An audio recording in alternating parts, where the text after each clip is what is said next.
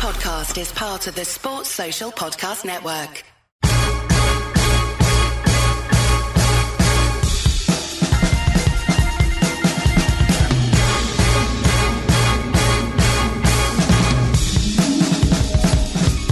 Hello and welcome to the Nat Coombs Show. Ben Isaacs back in the house as we get you set for Week 12, our preview show. And what a Week 12 slate it is. Packers, Rams, Pats, Titans, Bucks, Colts. How about that for a Fab 3? Plus you got the whole AFC North picture.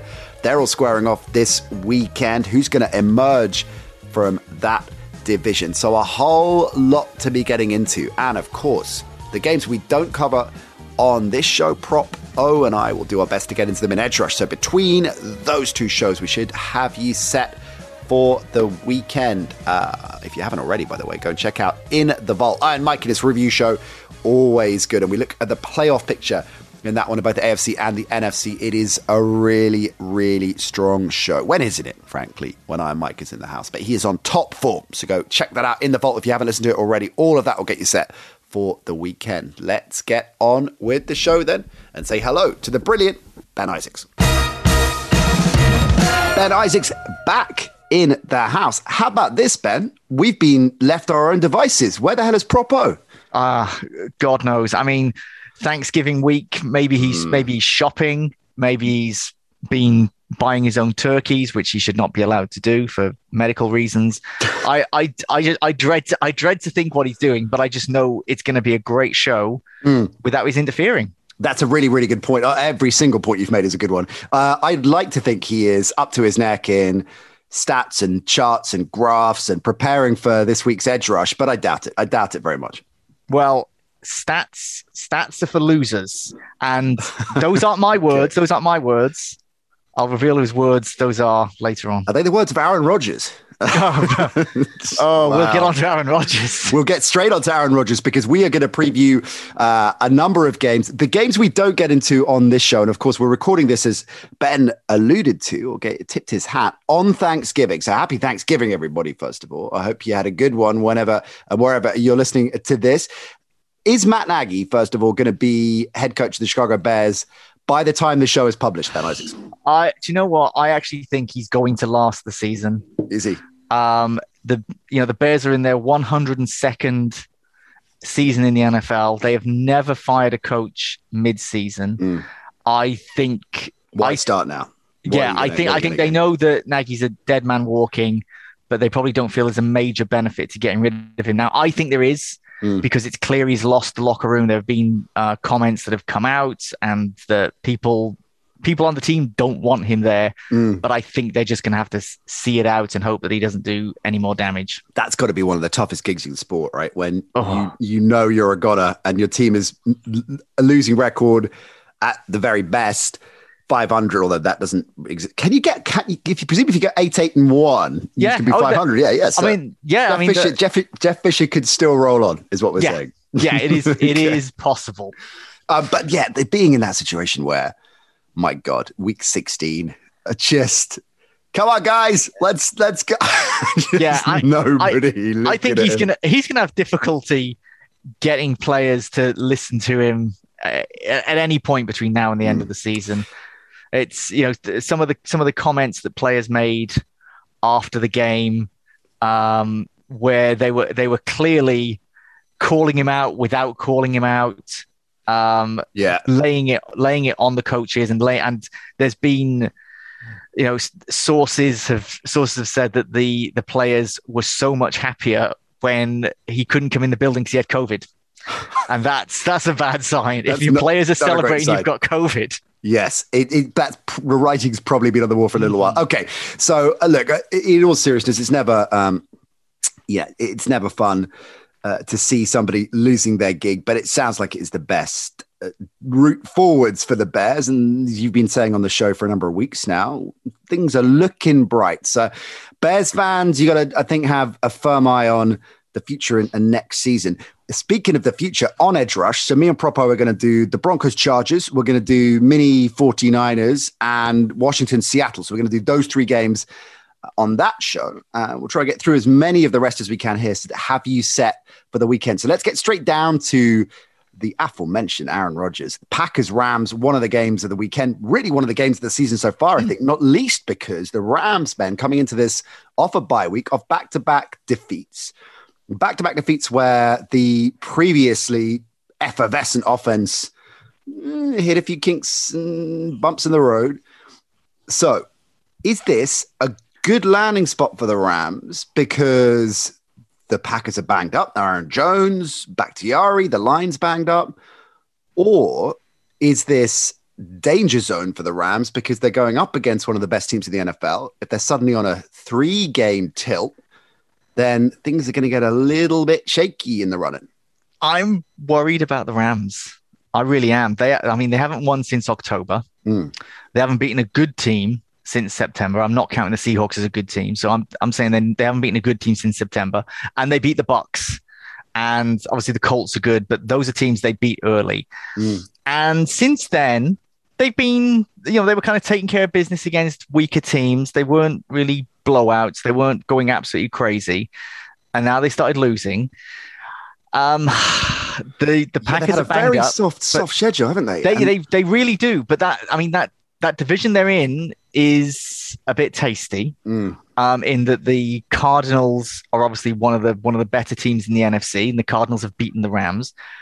The 49ers are quite feisty.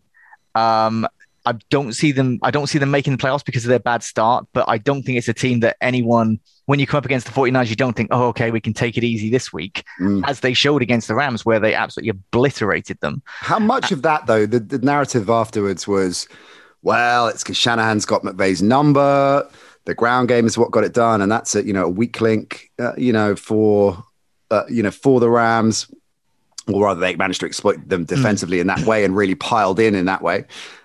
Do you think that was a slight outlier, that particular matchup? In the same way, say that most of the time at the moment, Sean Payton's got the Bucs card marked and has them sussed out. Is it one of those games that we shouldn't overreact to because it's the 49ers Rams? I think the Rams had a particularly bad day that we've not seen them play that poorly all season. Shanahan did exploit absolutely everything. Von Miller was particularly disappointing against the run, and the 49ers seemed to be happily running at him, knowing that he was not going to be able to fill those gaps.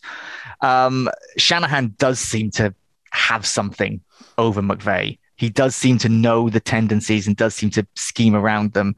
But a bit like, not quite the same, but a bit like that Packers loss against the Saints at the start of the season, I kind of want to put that result in a box, put it to one side, and say, this is an anomaly. Don't read too much into it beyond the fact that this team can be exploited. Most teams won't be able to do it. What you say about the Packers, though, is a really good point. They are banged up. The loss of Elgton Jenkins, I think, is a particularly big one. I think if you are going to play the Packers, you'd like to play them when they're a little bit short-handed. The Vikings took advantage of them last week.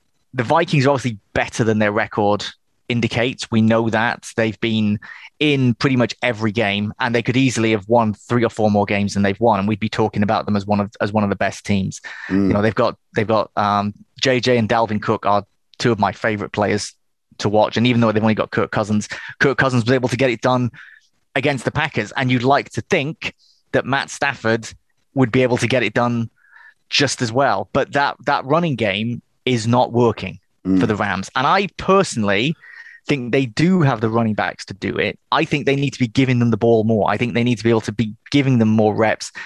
There needs to be more. And how so? Because that is inevitably when you see a contending team, particularly one that is built like the Rams, that has been flashing the cash and then some, and in the prototype or prototypical win now mode, right? There's been a team I can remember that it's been more in on one season than the Rams.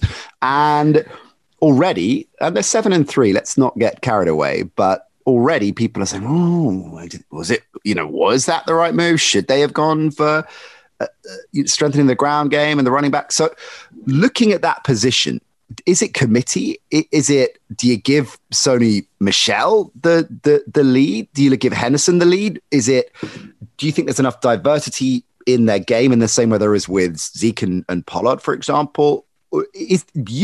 well, you've just tipped your hand to say you feel there's enough there talent-wise that it's not being utilized correctly. Yeah, I'd like to see Sonny Michel get the ball more. I think he's, playing second fiddle to Henderson. I would flip it.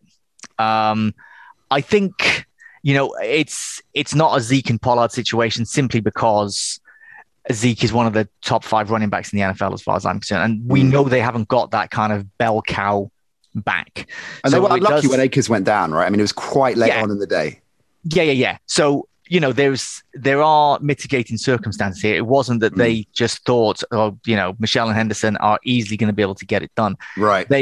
When Robert Woods went down, I thought, okay, are they going to lean on the run a little bit more? And they haven't quite as much as I would have expected them to. Maybe that's going to change. Maybe they'll have worked on things in the bye week. Maybe Odell Beckham Jr. is going to be really clued up on everything that the Rams offense wants him to do. So we could see quite a different team. We could see them running the ball more. We could see them using Odell in ways that they didn't use Robert Woods, but losing Robert Woods is a massive, massive blow. Right. And it changes the way they have to approach every game offensively. And I'd rather Robert Woods than Odell Beckham Jr. personally. Woods is done for the season, is he? It was a torn ACL, so he's not coming back, even playoff, there's no way he's coming back playoffs either, right? Okay, so what about Stafford and the deep ball? Because looking at the numbers here, and I take your point that the opposition, relatively speaking, in the first 7 or 8 weeks of the season was straightforward enough. Stafford was over 50% on deep balls. PFF like to grade or define the big time throws. He had 13 of them, which put him in the higher echelons of active NFL quarterbacks right now. That's week 1 to 8, right? So 18 of 33 on the deep balls, 13 big time throws. Last couple of weeks that they've been struggling, 0 on 7, 1 big time throw. Now, obviously, the lack of Woods has affected that. And are we hoping, the Rams are hoping, I guess, that Beckham will fill that specific void? Beckham will fill that deep ball void. Yeah, he's going to have to. He's going to have to because it was so important to them in the first third or so of the season. They looked so dangerous at being able to go deep on kind of short yardage situations where, if it was kind of 2nd and 2, they would do that classic thing of like a 30 or 40 yard pass to really kind of break your back and put them in the red zone. They need Beckham to do that. Now, I wouldn't bet against him doing that. He's in a good spot to be able to do that. And McVay would not have got him, just a kind of simple possession receiver. They need him to go deep. They need to kind of get bombs his direction and make those big plays. They've not been happening. Using the running game more will open that up, providing the running game can be successful. I sometimes with a wide receiver, when they go to a team that's got a very different kind of scheme and they use very different things, then it can be a problem. But everything that McVay has said about Beckham is that there are so many similarities in the things that he was having to do at the Browns with the schemes that he has for Beckham on offense in LA, suggests the transitions should be straightforward. So I think they can get back up there. When I say I'm worried about the Rams, I'm worried the fact that they could lose again this weekend, right? Which means they will have gone winless in November, which is a tough spot to be in when you're in a division that is very competitive. And the schedule as well, Ben. So after this game, okay, easy-ish bounce as much as you can get in the NFL with the Jags, but then they've got the Cardinals. The Seahawks, I guess, is a much more straightforward spot than it could have been. It should be, but it is. Yeah. You know what I mean? Yeah, exactly. Exactly.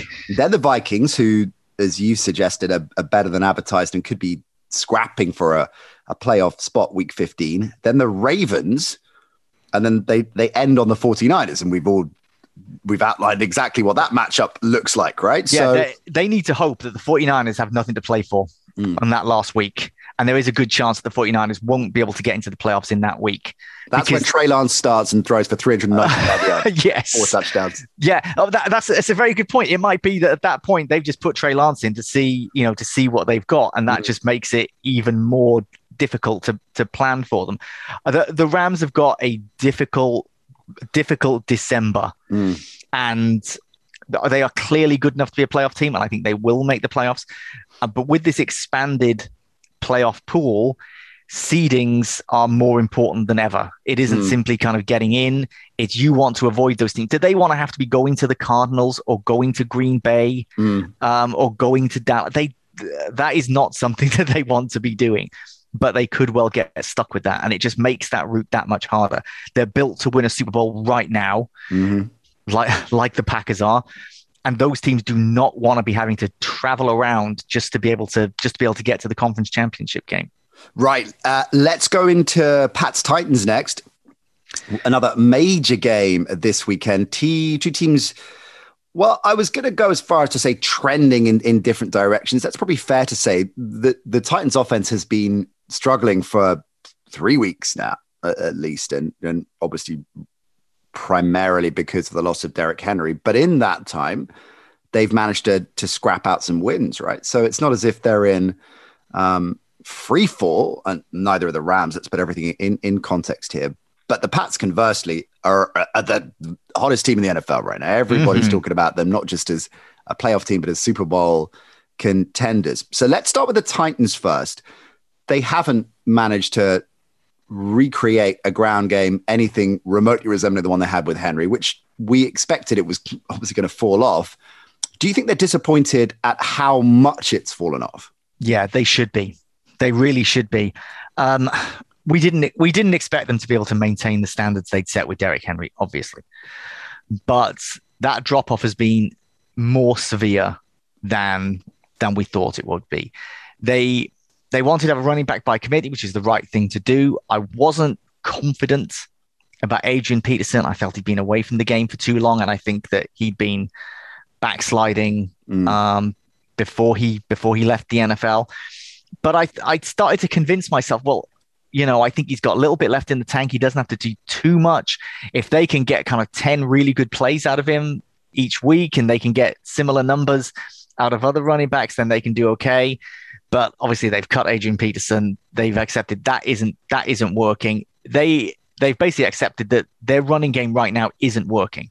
And they're in trouble with that because... Absolutely. Look at their receiving core. So Julio's still on IR. Marcus Johnson, who is Greg Rosenthal, by the way, spoiler alert, Greg Rosenthal back on the show very soon, listeners. Greg was pointing out in one of his columns this week, Johnson's starting to produce. He's now on IR. You look at the ground game, McNichols and Foreman listed as questionable. Foreman definitely didn't practice on Wednesday. I don't think A.J. Brown practiced on Wednesday as well. He's a doubt. And remember, we're recording this gang on Thursday, so these things can change. And sometimes there's smoke and mirrors, as we know, with injury reports. But if they're not practicing either, that's not a great sign, even at this stage of the season. So, I mean, they could be massively banged up. Nate Davis, their guard as well, they are coming into this game heavily banged up. And you would look at it and think, all right, Dante Foreman and AP, even if they're getting 50% of the production, and I realize it's more than the volume of yardage, right? It's also the type of production, the big play threat of Henry, what he commands in terms of the box. But if they were getting enough to take the ground game a little bit more seriously, then that would be a good step forward, because you think, well, we got AJ Brown and Julio, we've got a good supporting cast that's promising, but they don't. I mean, they could. It's no surprise, is what I'm getting at, that Tannehill has fallen off a cliff the last couple of weeks. What do we expect? I mean, he just doesn't have enough around him. No, we know that Tannehill, with the greatest of respect to him, who's been a very good quarterback in recent years and shown that he can do it after things did not work out in Miami. He is not someone who you give the ball to and say, win the game for us. He's someone you give the ball to and say, find ways for the stars around you to win this game for us. He knows his role in that. He's not Aaron Rodgers, hot take. He is someone, he is someone who has to have that supporting cast around him. And he's someone who, when you do have that supporting cast around him, is incredibly reliable. And that's like most competent or above quarterbacks. Well, yeah, it should be. It should be. But in terms of those competent, and I don't want to put Tannehill in the game manager category, even though, like I say, I want to reclaim game manager. Game manager isn't an insult. I don't quite put him in that because of the way that he is. He is more physical and he will like to run more than the typical game manager. Yeah. But he is someone who is, if I compare him with, say, other competent quarterbacks who you think, okay, should be able to get the ball to their weapons and not try to do too much. I don't think there are many quarterbacks who do that better than Ryan Tannehill. Yeah. But he does have to have those players around him. You can't put the team on his shoulders. If he has not got elite wide receivers and elite running backs, it's going to be very difficult for him. And they have had terrible luck with injuries. And I don't want to say the wheels are coming off. They should still make the playoffs.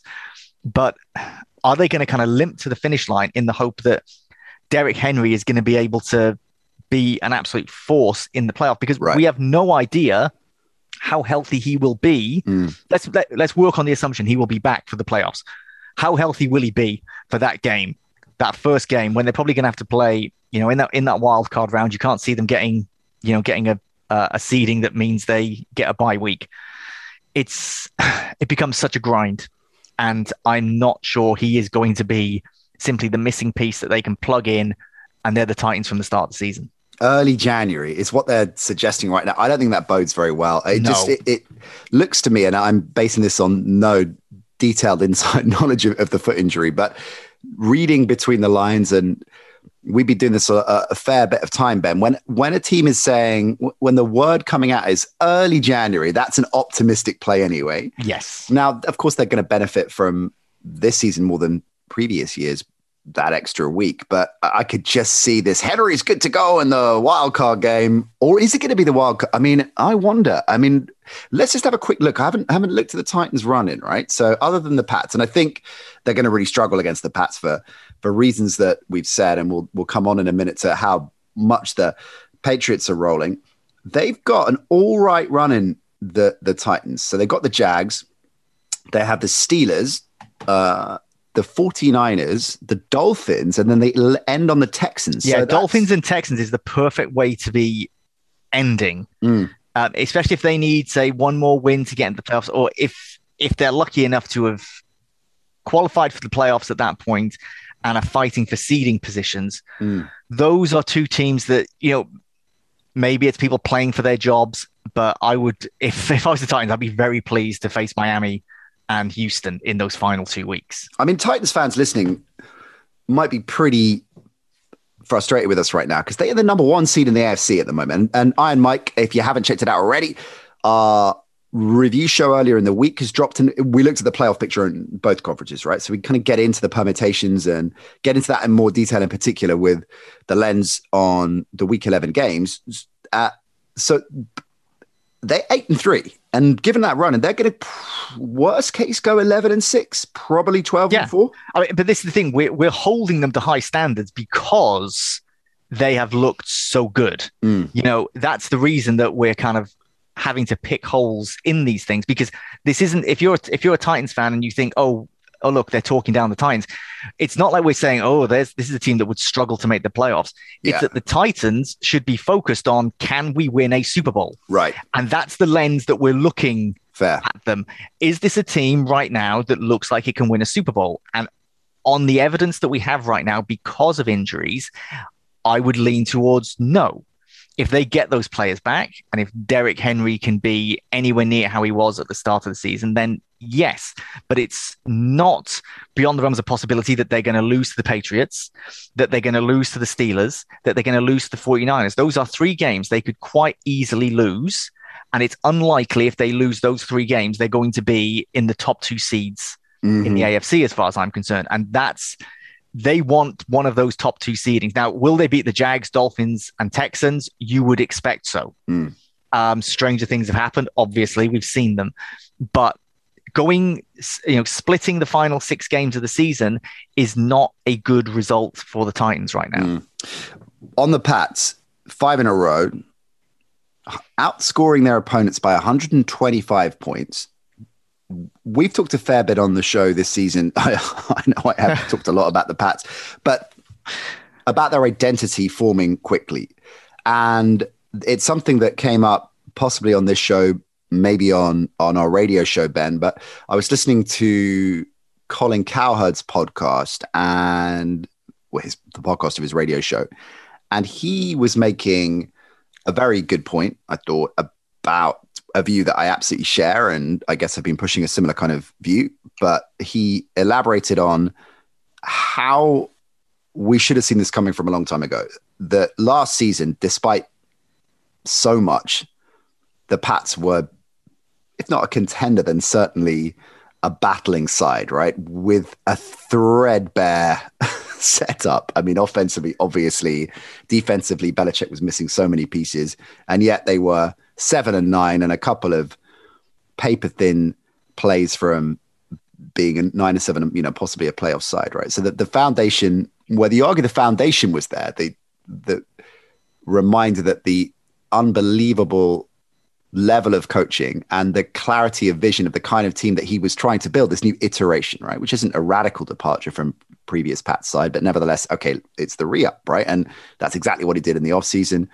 So it's been coming for a while, I think, this identity. And that's one of the reasons why it started to shape quicker than maybe other teams in the league. And it's been dependent on the ground game rolling, which really is now with Ramondre Stevenson.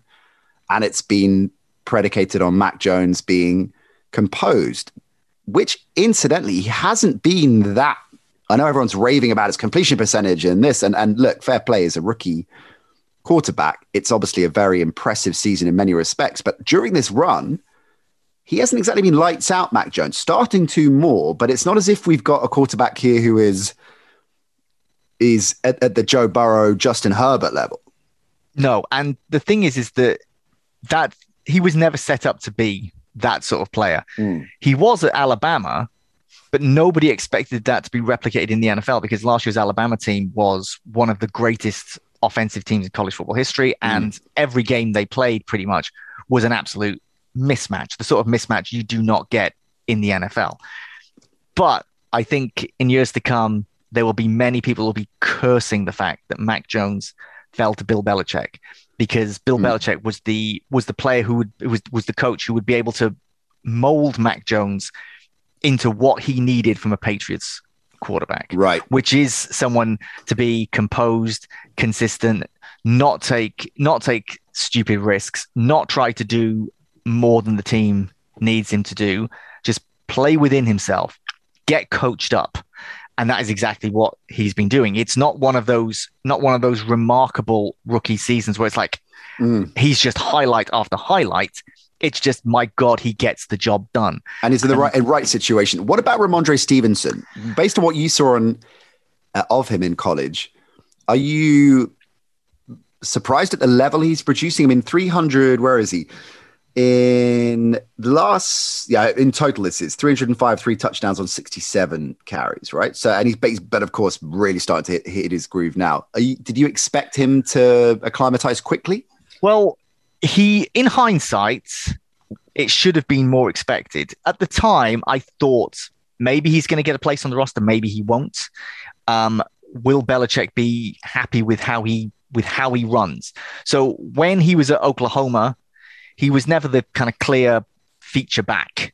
He was often the number 2. He didn't play a whole lot of games at Oklahoma because of when he joined and then having a COVID season, which was shortened.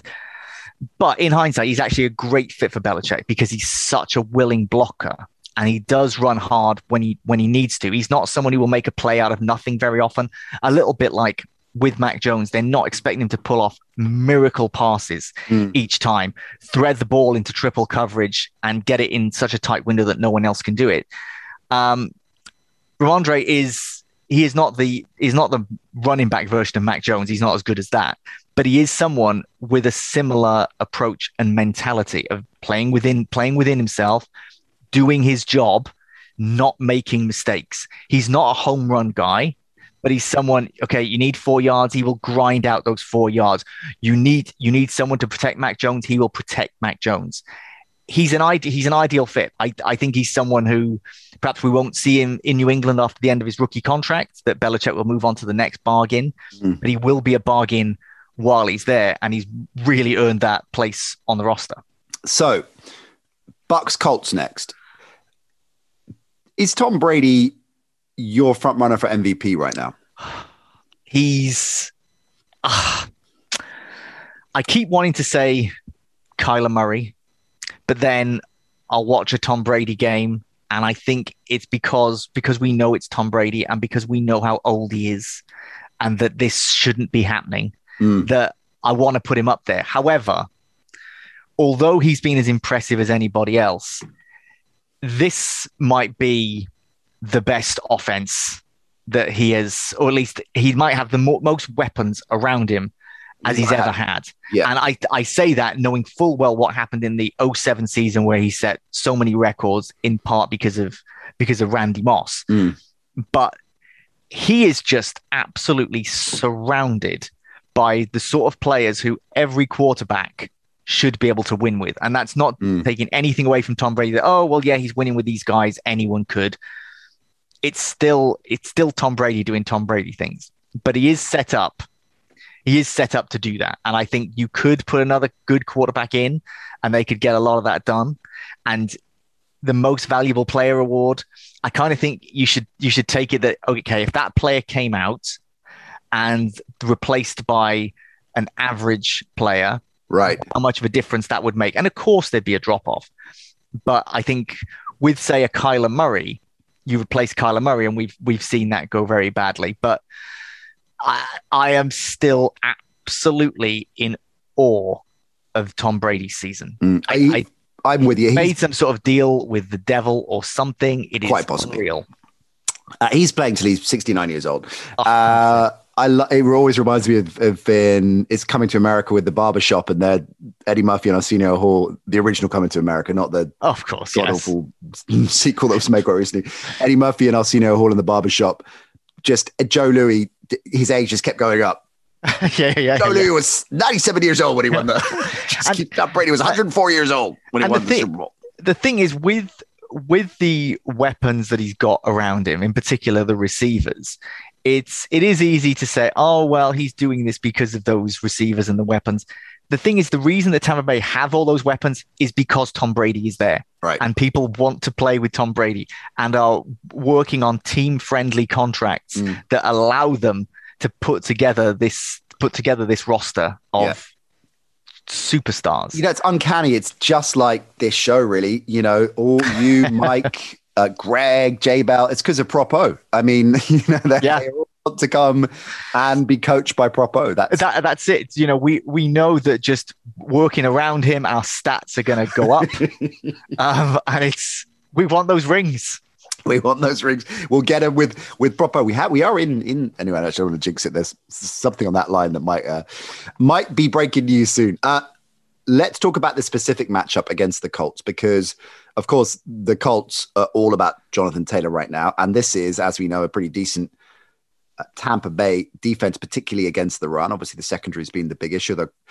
Carlton Davis could be back for this game, suggesting so it's kind of strengthening things there a little bit. Vita Vea is the key to look at here. If he's there, it's going to be a much taller order for the Colts to replicate the magic that they have been demonstrating, running all over teams left, right, and center. No Vita Vea, or subpar Vita Vea because of injury. Are we looking at this that the Colts have a pretty decent shot? I think this is set up for the Colts to win, in that everything that they need to be happening is happening. That Jonathan Taylor is on fire, and now the Bucs look vulnerable against the run. The only way the Colts will beat them is Carson Wentz not making mistakes. Yeah. And Taylor being able to have what is becoming a Jonathan Taylor day. Also, an outside bet for MVP. I still don't think the Colts can do it, even though everything is set up for them to have that chance. I think the Bucks are all set to just click into their next gear now. I think they are getting themselves ready for the playoffs. They know they're getting in the playoffs. I think this is going to be a clear Bucks win, and I think it says more about the Bucks than the Colts, who I think are really good and are also a playoff team. I just think from everything we've seen out of Tampa Bay and the way that Tom Brady plays these games at this time of year, I still don't see the Colts having a chance. I want to look at Carson Wentz a little bit more, because the last couple of games, as you rightly say, he hasn't had to do much, hasn't been asked to do much. He's had 33 completions in those last two games for one touchdown, right? No interceptions, crucially, but he's had some big games this season too, right? I mean, he had, I don't know, look at the opposition, but he had a very strong game against the Jets and they put up 45, 3 touchdowns, 272 yards.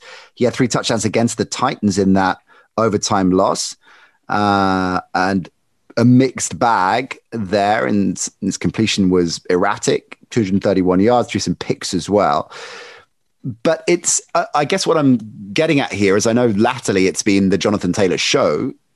Is there the possibility that, particularly with the issues in the secondary, that we're perhaps overlooking what the Colts' offensive game plan might be a little bit, and they might let Wentz test that secondary and air it out, and he might surprise us with a bigger performance this weekend? Oh, certainly, especially if the Bucks are really focusing on stopping Jonathan Taylor, which they're going to have to be. Right. There's no way they can go into that game. And obviously, you're not one-dimensional. You don't go into it thinking, okay, we stop this player and nothing else matters. But if they go into that game thinking, right, we need to stop Carson Wentz more than we need to stop Jonathan Taylor, then Jonathan Taylor's going to run all over them, because we know they are not stopping the run like they were at the start of the season. But the more that Jonathan Taylor does, the old adage of the run opening up the pass, the more, if they start stacking the box, that makes it so much easier for Carson Wentz to just do the sensible things right. And we have seen him have some really good games. We've also seen him have some really bad games. Here's one for you. Okay. Ben Isaacs, GM, next season has the pick of 4 veteran quarterbacks as his starter. Are you going Kirk Cousins? Oh, okay. Yeah. Carson Wentz? Oh, okay. Yeah. Baker Mayfield or Ryan Tannehill? Oh, wow. I feel Baker's got the highest upside. I feel that Tannehill's got the highest floor. Kirk Cousins is kind of right in the middle.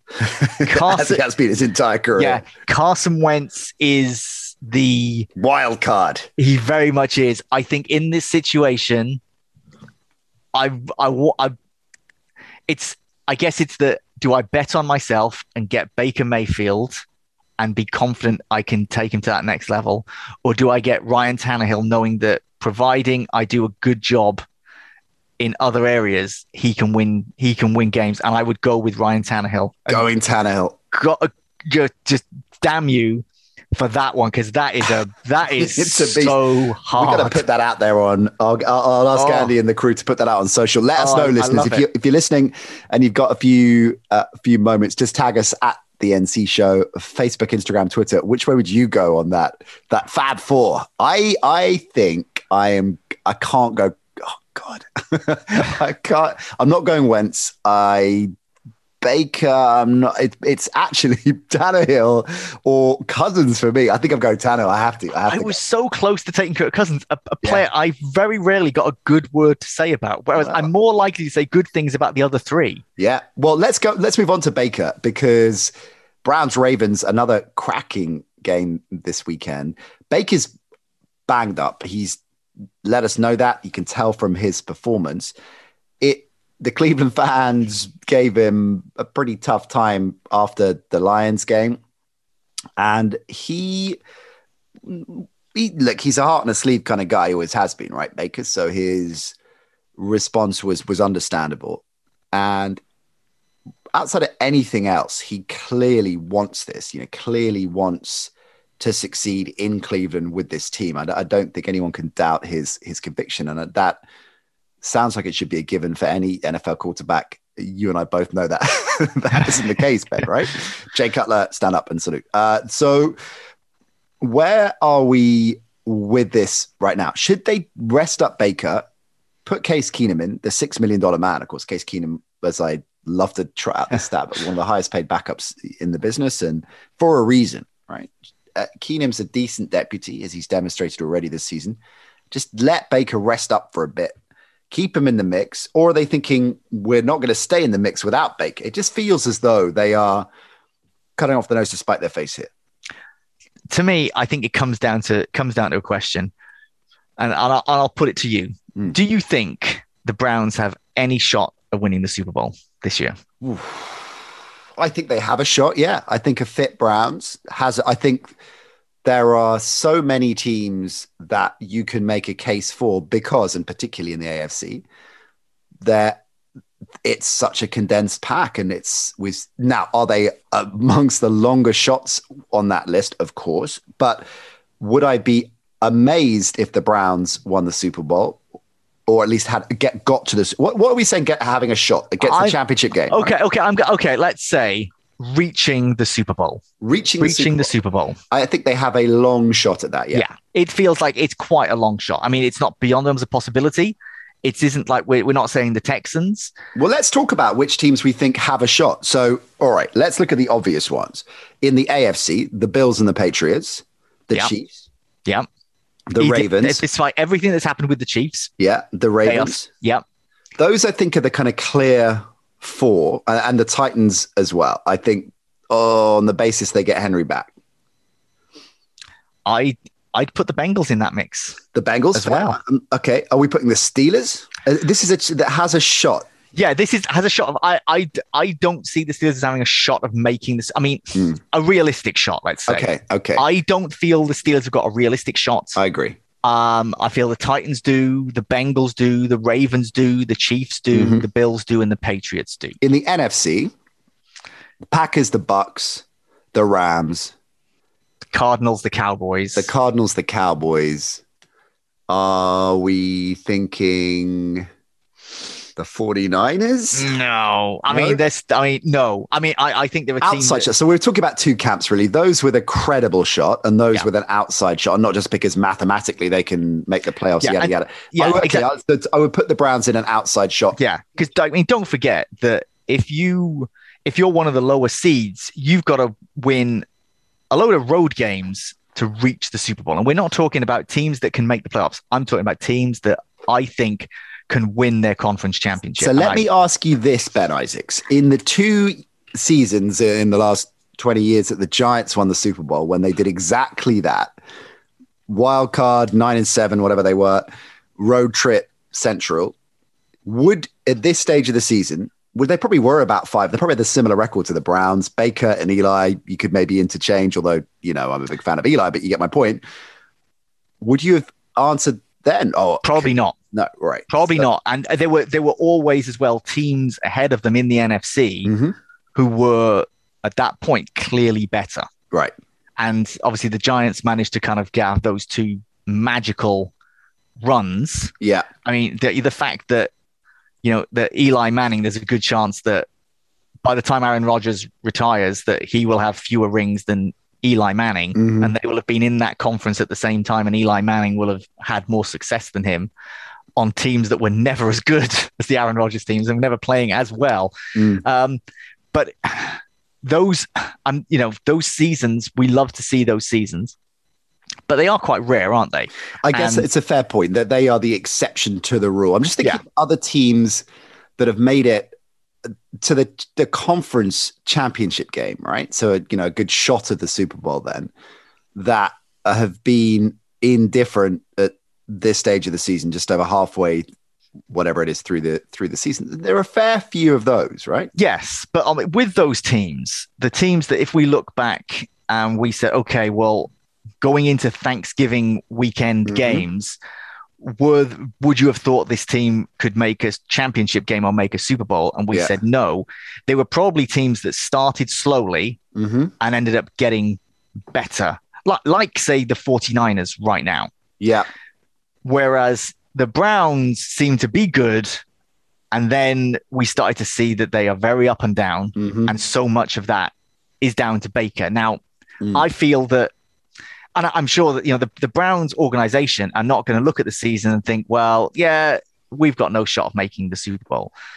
But if they feel, okay, this probably isn't going to be our year, then I think at this point, you shut Baker down and you get him to have the surgery and get everything fixed. So you have a run at it next year rather than try to do everything on the fly and not have him ready or as ready as you would like for the start of the 2022 season. Right. Now, if you're a Browns fan, this might sound absolutely terrible. The idea of, right, we're giving up on the season. But I think you've got to look at the long-term plan. And the long-term plan needs to be, if they're going to be successful, is to have a quarterback who they can rely on. And right now they can't rely on Baker Mayfield in part because he is really injured and he needs to get fixed. And if they don't fix him, maybe he's going to get absolutely broken and maybe he won't be ready at the start of next season. And then what do you do?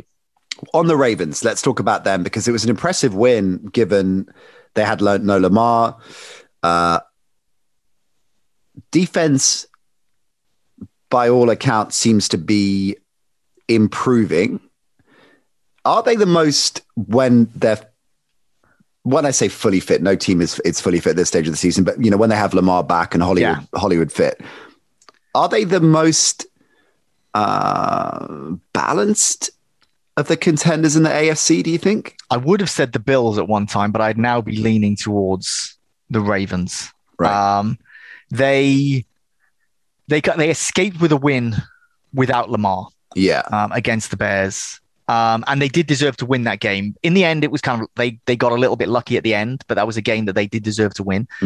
And a win without your star quarterback can prove crucial. That one win could be the difference between, a bye and not a bye, or a home game and a road game. Right. Rashad Bateman was so good. Especially in the first half, he terrorized Kindle Vildor, who is one of the worst cornerbacks in the league.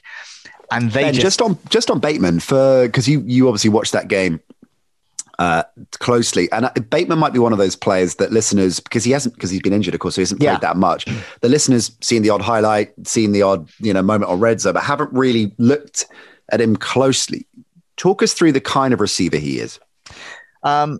He is excellent at running routes. He is really tough. He can take a hit.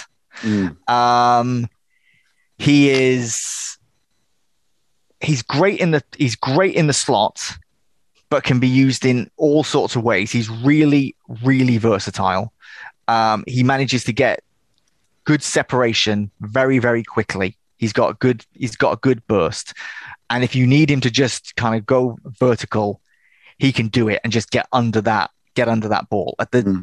When I don't know if it was when we were doing our pre-draft coverage or when the Ravens drafted him, but I remember saying, like, he is a future Pro Bowler, and I stand by that. He had a tough start because of the injury, and we're going to start to see him now really come into his own. And I think he's someone who, if he's healthy for the entire 2022 season, he's going to be an absolute superstar. And the Ravens fans are going to absolutely love him. If you don't already, then get ready for Rashad Bateman to be one of your favorite players. I mean, God, that is a high praise indeed.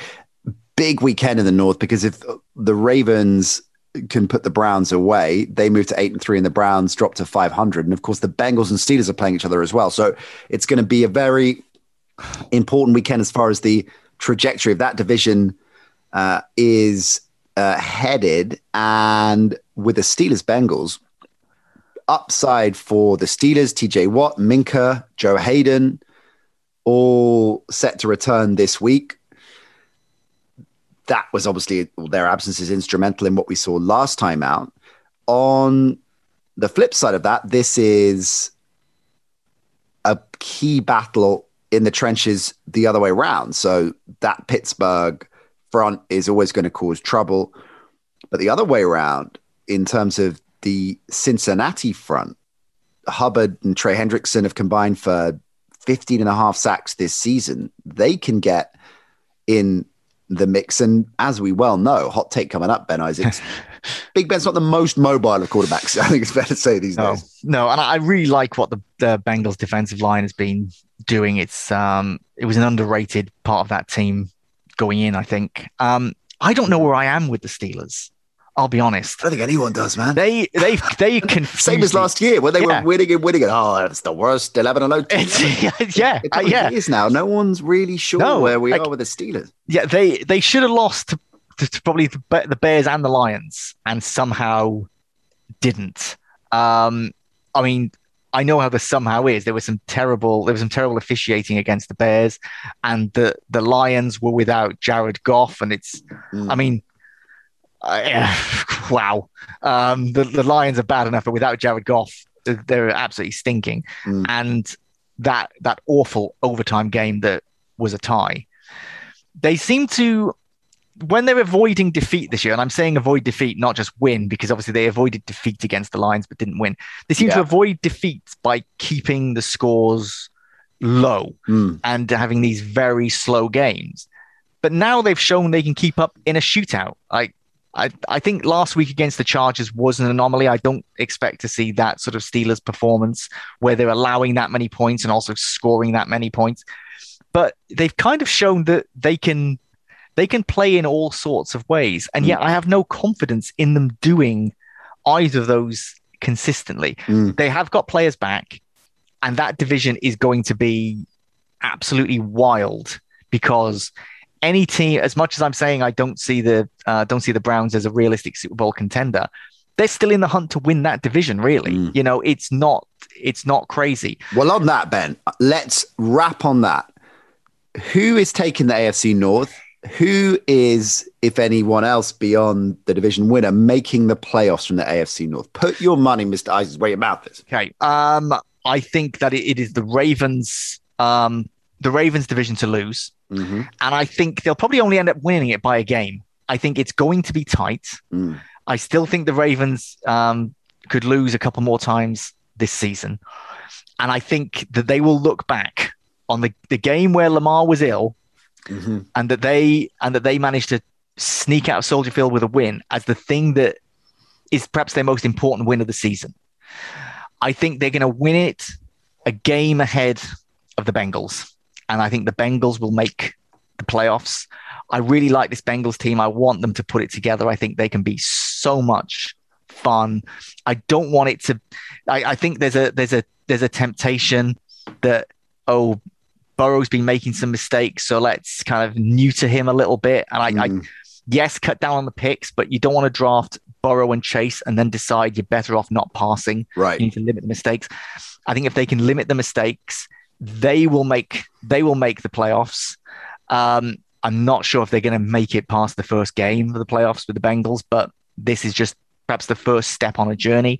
And I don't see the Steelers and Browns doing it. I think that division is just going to be too bruising. They're going to take too many wins away from one another. But I still Browns got the Ravens back to back, haven't they? So they've got them this week, of course, and then they have the bye, and then they have the Ravens again. They've got the Raiders, the Packers, the Steelers, and the Bengals. I mean, that is tough. Everything I said 7 minutes ago, I retract. The Browns aren't even making the playoffs. Yeah, that's it. It is so tough, and we don't know if Baker will be able to play. And I don't just mean that the Browns will shut him down, but whether he takes another hit and he just is forced out. And then you've got Case Keenum, and you do not want to have Case Keenum in that division. If Case Keenum is your starting quarterback and the other starting quarterbacks are Big Ben, Burrow, and Lamar, then you're at a disadvantage, even though Big Ben, this should be his last season. I mean, who knows? This is why I was saying I don't feel the Browns are legitimate contenders to reach the Super Bowl. That division is absolutely wild, and it's like a bunch of kind of rabid badgers trying to get out of a hole, and they're not all going to get out, and some of them are just going to perish. And That was proper Partridge. I love it. I love it. Rabid badgers, scrapping. All right, let's wrap on another difficult call for you, Ben. A hypothetical, difficult call. We've got to work on the title of these, but you get my drift. GM Ben Isaacs, you've locked in Ryan Tannehill. He's your quarterback. He's your franchise QB, but you need a head coach. Oh boy. You need a head coach, Ben. And unfortunately, the way the cards have fallen, you've only got a choice of 4. Okay. Are you going to pick as your head coach to build the Isaacs freight train? Are you going to pick John Gruden, Urban Meyer, Dan Campbell, or Matt Nagy? Okay, right. I don't think Roger Goodell is going to let me hire Gruden. Fair. I think I will put myself in a bad position if I do that. Yes, you get a lot of unwanted attention. Yeah. So I'm taking him out. Urban Meyer is someone who I felt could be good in the NFL. And I think the reason he wanted to go to Jacksonville is because he knew he could coach Trevor Lawrence and felt that whoever's got Trevor Lawrence has an inherent advantage over other teams. Him and Ryan Tannehill, I don't feel like that's a good fit. So he's gone. I'm down to Dan Campbell, who does not fill me with confidence, or Matt Nagy, who I have previously compared to a university janitor pretending to be a physics professor. You have. The thing is, Dan Campbell's not proven anything to indicate that he can be a head coach in this league, whereas Matt Nagy has been to the playoffs twice, once very, very, very lucky, and once where Trubisky played his one good season. In this hypothetical situation, I am hiring Matt Nagy. Wow. And I'm not feeling good about it. I'm feeling worse about that than Tannehill.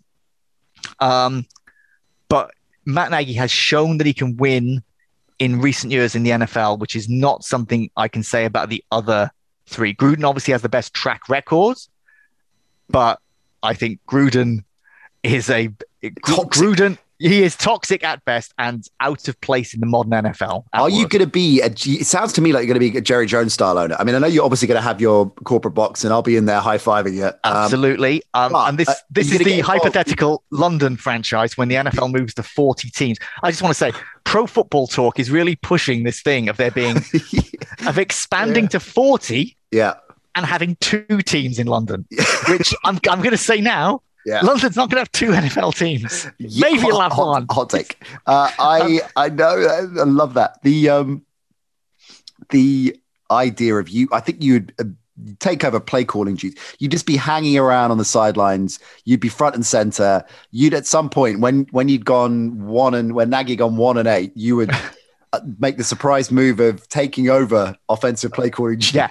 And the thing is, I would feel that sort of general manager, a Jerry Jones style, where we're perhaps there. We're in the executive box. We've got like the flashiest box.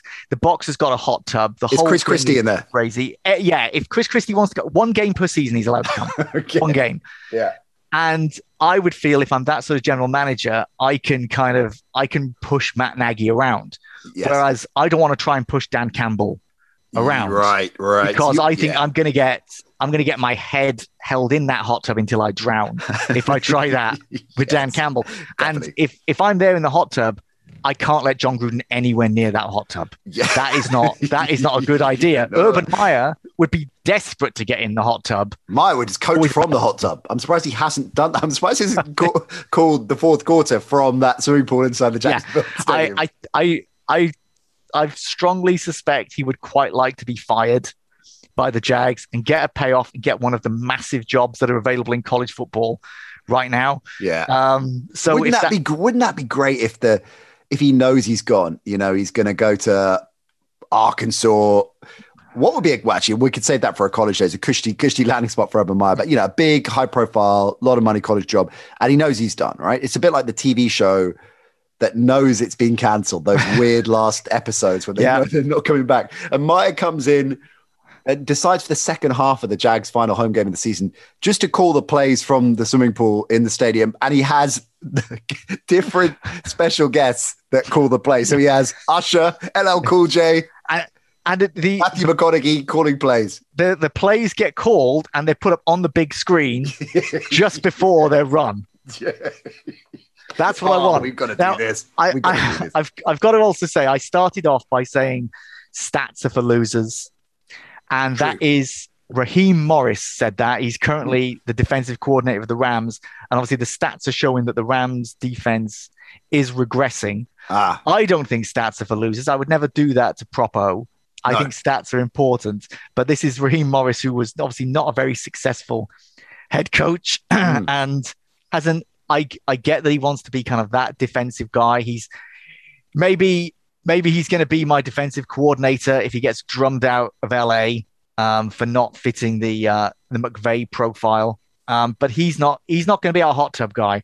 He's going to be there on the sideline, just getting really angry. You've got Morris in your coordinating team then as well. So it's starting to shape up the eyes. I think we've got to try and build this every week now. I want to add to this. I think we're getting there, and we'll have one of the London teams. We'll have these two notional London teams, and we'll be the London team that everyone's like, we only needed one. Yes. No one wants to see this. We'll be the Chargers. Yes, basically. Yes. No offense, Chargers fans. I love you, but you should have stayed in San Diego. All right. Yeah, they know they are not top banana in LA. Go back to San Diego. Brilliant, Ben. Great stuff. At Tweets from Ben is where you follow the big man on Twitter. He is, of course, a key part of our live radio show, of course, TalkSport 2, every Sunday from 5 o'clock. Make sure you lock in. Even if you got Game Pass or watching the games in a certain way, have us on as well. Because it's all the rage these days, man. People multi-channeling, multitasking on 3 or 4 devices at the same time. Yeah, I think the thing is that if you're watching your team or the game of the week, or you're watching Red Zone, and you're keeping up with everything else by listening to us, you are just taking in all the information. All of you it. You can never have too much, and you can never be the person who knows the most in the NFL. You want to be the person who knows everything in your WhatsApp group, rather than, everyone's got that friend who likes to think they know everything. You can be the person who does know everything by watching a game and listen to us, have fun, and pick through these things and go through our hot takes and our hypotheticals and what do we go through what players of which biscuits? We did at one point. At one point of the show, we discussed, this is the hypothetical London franchise with mediocre coaching and quarterbacking. It's that kind of shtick, along with quarterbacks, or was it teams as biscuits or quarterbacks as biscuits? Quarterbacks as biscuits, yes. Yes, it was. And I want to know, and this is something you can tell us while we're on the radio or the next podcast. If we are the second London team, we are the LA Clippers. Yes, rather than the Lakers. Sure, we are the unpopular London team. Yeah, and it's decided that we can't play at the Tottenham Stadium and we can't play at Wembley. Yeah, where are we playing? Give us some options that would fit. Loftus Road. Loftus, there were certain stadiums where they've said, "Oh, the pitch is too small." Whenever I've been to a game at Loftus Road, I feel like I'm on the pitch. Yeah, even better. Forget the old school when the Chargers played in the 30,000 seaters. Yeah. We're playing at Barnet. Yeah. We're playing at Barnet. Can you imagine the NFL teams coming over? What is this? Yeah, they have to get changed at a local school. I also want some ultras as well. This could run and run. We got to roll. We got to roll with this. Brilliant stuff, Ben. As I say, our tweets from Ben is where you follow Ben on Twitter. Make sure you do that. We will see you very soon. College Days dropping. We're not going to drop one this week because we're tight for time this week. But the thing is, next week is championship weekend, all the conference championships games. So we will get you ready for all of that, because that is where all the playoff rankings will be decided. So that's the one. Bumper College Days coming your way, and we're going to keep on rolling that franchise, seeing as that is all the rage right now, that word. Brilliant stuff, Ben. Look after yourself. See you next week. Cheers. See you soon. Always fun with Ben. Always good insight, and I'm loving this hypothetical London franchise that we're building. Get involved with that. If you've got suggestions, where we should play, what our name should be, who else we should bring into the mix? Players, coaching staff, someone else to work in the front office with Ben. I mean, all of this good stuff. Let us know at the NC Show. Facebook, Instagram, Twitter. All of you who've been leaving reviews on our pod platforms, we massively appreciate that. We really do. It's great to hear from you. We love the fact you're enjoying the show. Most of you, anyway, seem to be enjoying the show. And it really helps us as well with our sponsors. Helps algorithmically, Propo tells me, spreading the word, getting the word out there. And we love making the show for you. We love getting it out there. And we really appreciate any feedback that you've got for us. So if you have 30 seconds, a minute, whatever, however long it takes to drop us a review on that, we would really appreciate it. Spread the word, gang. Spread the word. Speaking of social, at the NC Show, big shout out to Andy and the crew for keeping the fires burning there. Massively appreciate that as well. We are back with the review show. What am I talking about? Edge Rush first, me and Propo, and then the review show with Iron Mike early next week. Happy Thanksgiving to everybody and enjoy the week 12 slate. See you then. Bye for now.